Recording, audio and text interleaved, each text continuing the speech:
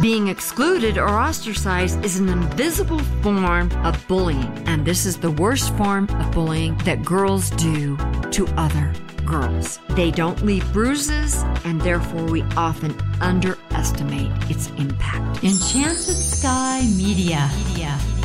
From the cool pines of Prescott, Arizona, this is Bullying, Life, and Stuff, the podcast where Rhonda Orr answers your questions about life's problems. Rhonda is an award-winning executive trainer, traveling and speaking on diverse topics, from business management to fear. Arizona's top radio host, Dave Phone, has called her Arizona's leading expert on bullying. She's been a life coach for over 30 years and has founded 2 nonprofits addressing abuse. Rhonda's writing partner is Dr. Sherry L. McDonald. She's a licensed marriage and family therapist and crime victim specialist working in Westlake Village, California. Now, here's Rhonda. Welcome back. One of the basic human needs is to feel like we belong with others. That's why intentionally being left out, it hurts so much. It causes deep damage, and the emotional wounds take a very long time to heal.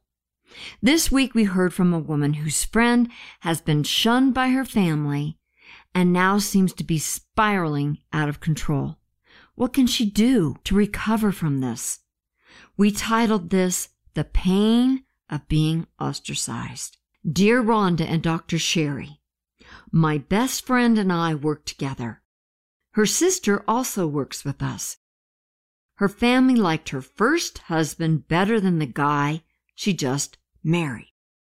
None of her family came to her wedding or bridal shower. Her sister also got people at work to ostracize her. Our coworkers hardly talk with my friend and don't invite her anywhere. This happened 2 years ago, and my friend can't get over it. She wants these awful people to like her. I told her she's worth more than this. I don't understand. She's depressed and won't find new friends. What now? Signed, Frustrated Friend. Boy, this is a hard one. I think at one point or another, almost all of us have been ostracized, at least for a time, by someone that we really cared about. I know I had this happen to me right during a time when I was very close to getting a divorce. And my husband came in to church that we went to every week and sat in a different pew with other friends. I had to get up, walk over, and sit down with him. He still didn't talk to me until the whole service was over. It is horrible. And when your family does this, and I know many of you, and especially you as her friend, it's hard to understand if you haven't had your family completely throw you out, so to speak, and I've experienced that also. The most fundamental need is to feel like we belong. Many families have the least compassion for another family member, and those are the people you're supposed to have the most compassion for, the most patience, and all of those things. I know why, through my many years of therapy and psychological training, that there are reasons why, but it's still hard to comprehend when your spouse, your family, your loved ones, and your close friends bail on you. Kipling D. Williams, he is a professor of psychological sciences, recently did studies on this topic, and he said, quote, shunning is an act of control and aggression with powerful consequences. I guess we don't always think of it as being controlling and aggressive because they're ignoring us. But that's what it is. Quote, being excluded or ostracized is an invisible form of bullying, and this is the worst form of bullying that girls do to other girls. They don't leave bruises, and therefore we often underestimate its impact.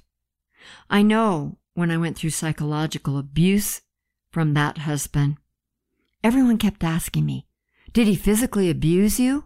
Well, it was hard to say, well, no, but that's a whole nother story.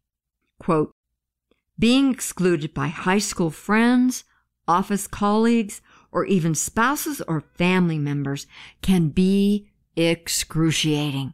When a person is ostracized, the brain's dorsal anterior cingulate cortex, which registers physical pain, also feels this social injury. That is what Kipling D. Williams said from his studies. Think about it. If the betrayal of a family is the most challenging for your friend, maybe you could help her with our triangle of triumph.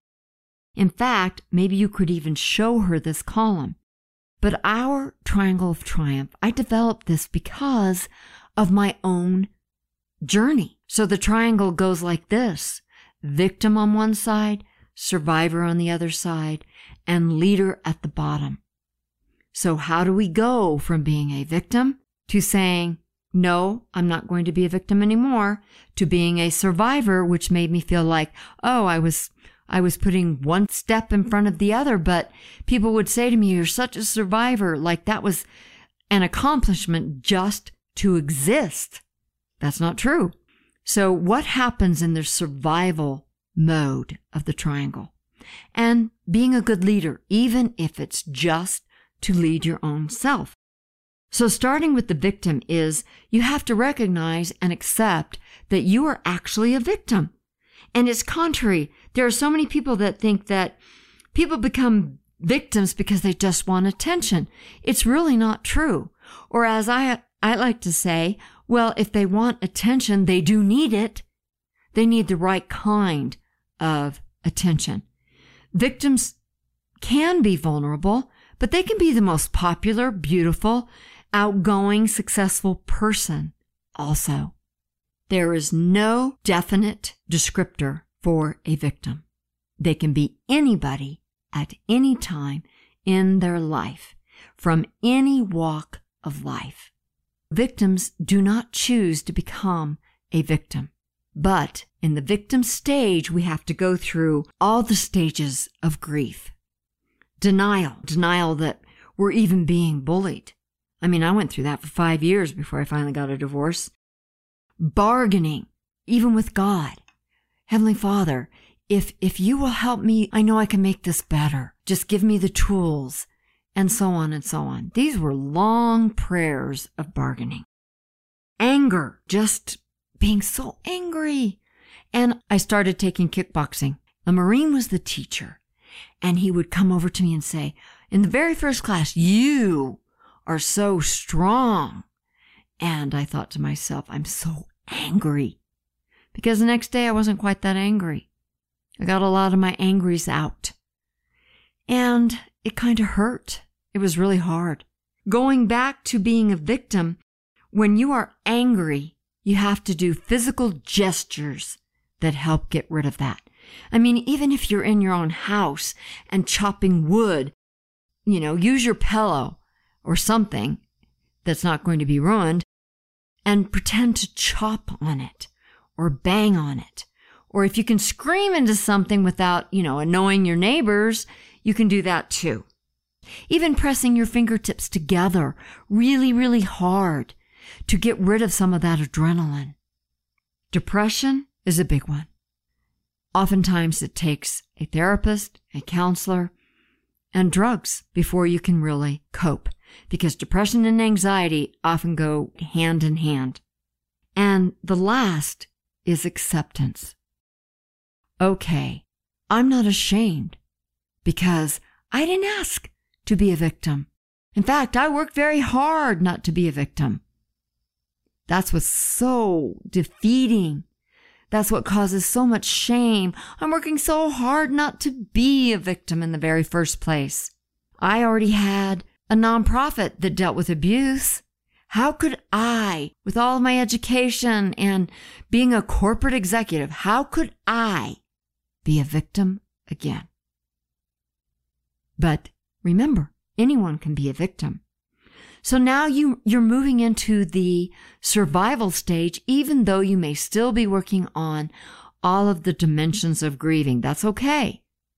But once you choose not to stay a victim, you go into the survival mode. And here's the biggest part of the journey. It's the meat and potatoes, or if you're a vegan, it's the big time beans and veggies. Okay, this is where you decide who you are. So many times I ask, especially high school girls or middle school, how do you define yourself? They don't know.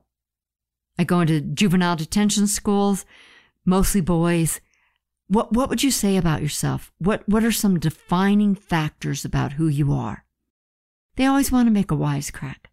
It's really not funny if you don't know who you are. Being who you are, for us, we developed 5 C's that would help you to become a good leader. So if you start defining yourself with these 5 C's, civility first, to be caring, considerate, and have courtesy. Yes, manners. Okay, that's number 1, civility. Number 2, courage. It takes courage to accept that you've been a victim, and courage to say, I will not stay a victim, and courage to go down that route of defining yourself. It takes a lot of work. Hopefully you have a therapist to help you. Number 3, you have confidence. That really starts from the outside in, meaning stand really tall, have eye contact, walk up to the bully, and this is all you're going to say. Stop bullying me. And when someone's being ostracized, it's the very same thing. Go to your work colleagues, even if they laugh at you. That's so high school, but nevertheless, even if they laugh at you, you say, stop bullying me, because you let them know that ostracizing is a form of bullying. And you're not going to stand for it. And walk away. Find new friends, even work colleagues, to hang around with.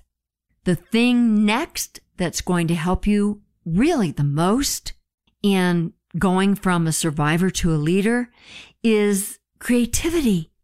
When you're creative, when you are working on a talent of yours or trying to find a talent of yours, you are at your best and you are involved in doing that. You kind of forget about everyone else, and it starts giving you the confidence, and it's something you can share with others.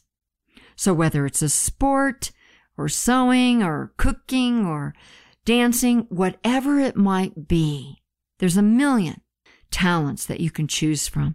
Even being a nurturer and be a caregiver to others. It's great to develop yourself. Go to your friend and say, what's your hobby? What's your talent outside of work? Let's go do something along those lines. Even if it's watching a movie and critiquing it afterwards, it is still a talent of yours. And don't forget spiritual gifts. Develop those. Prayer, being inspired, having the power of discernment. If you believe in prayer or meditation, whatever your belief system is, anybody can meditate on finding your talent. And last but certainly not least is communication. Communicate with class. It's the acronym CLASS. Connect with someone. Listen to them. Then ask more questions in order to gather more information.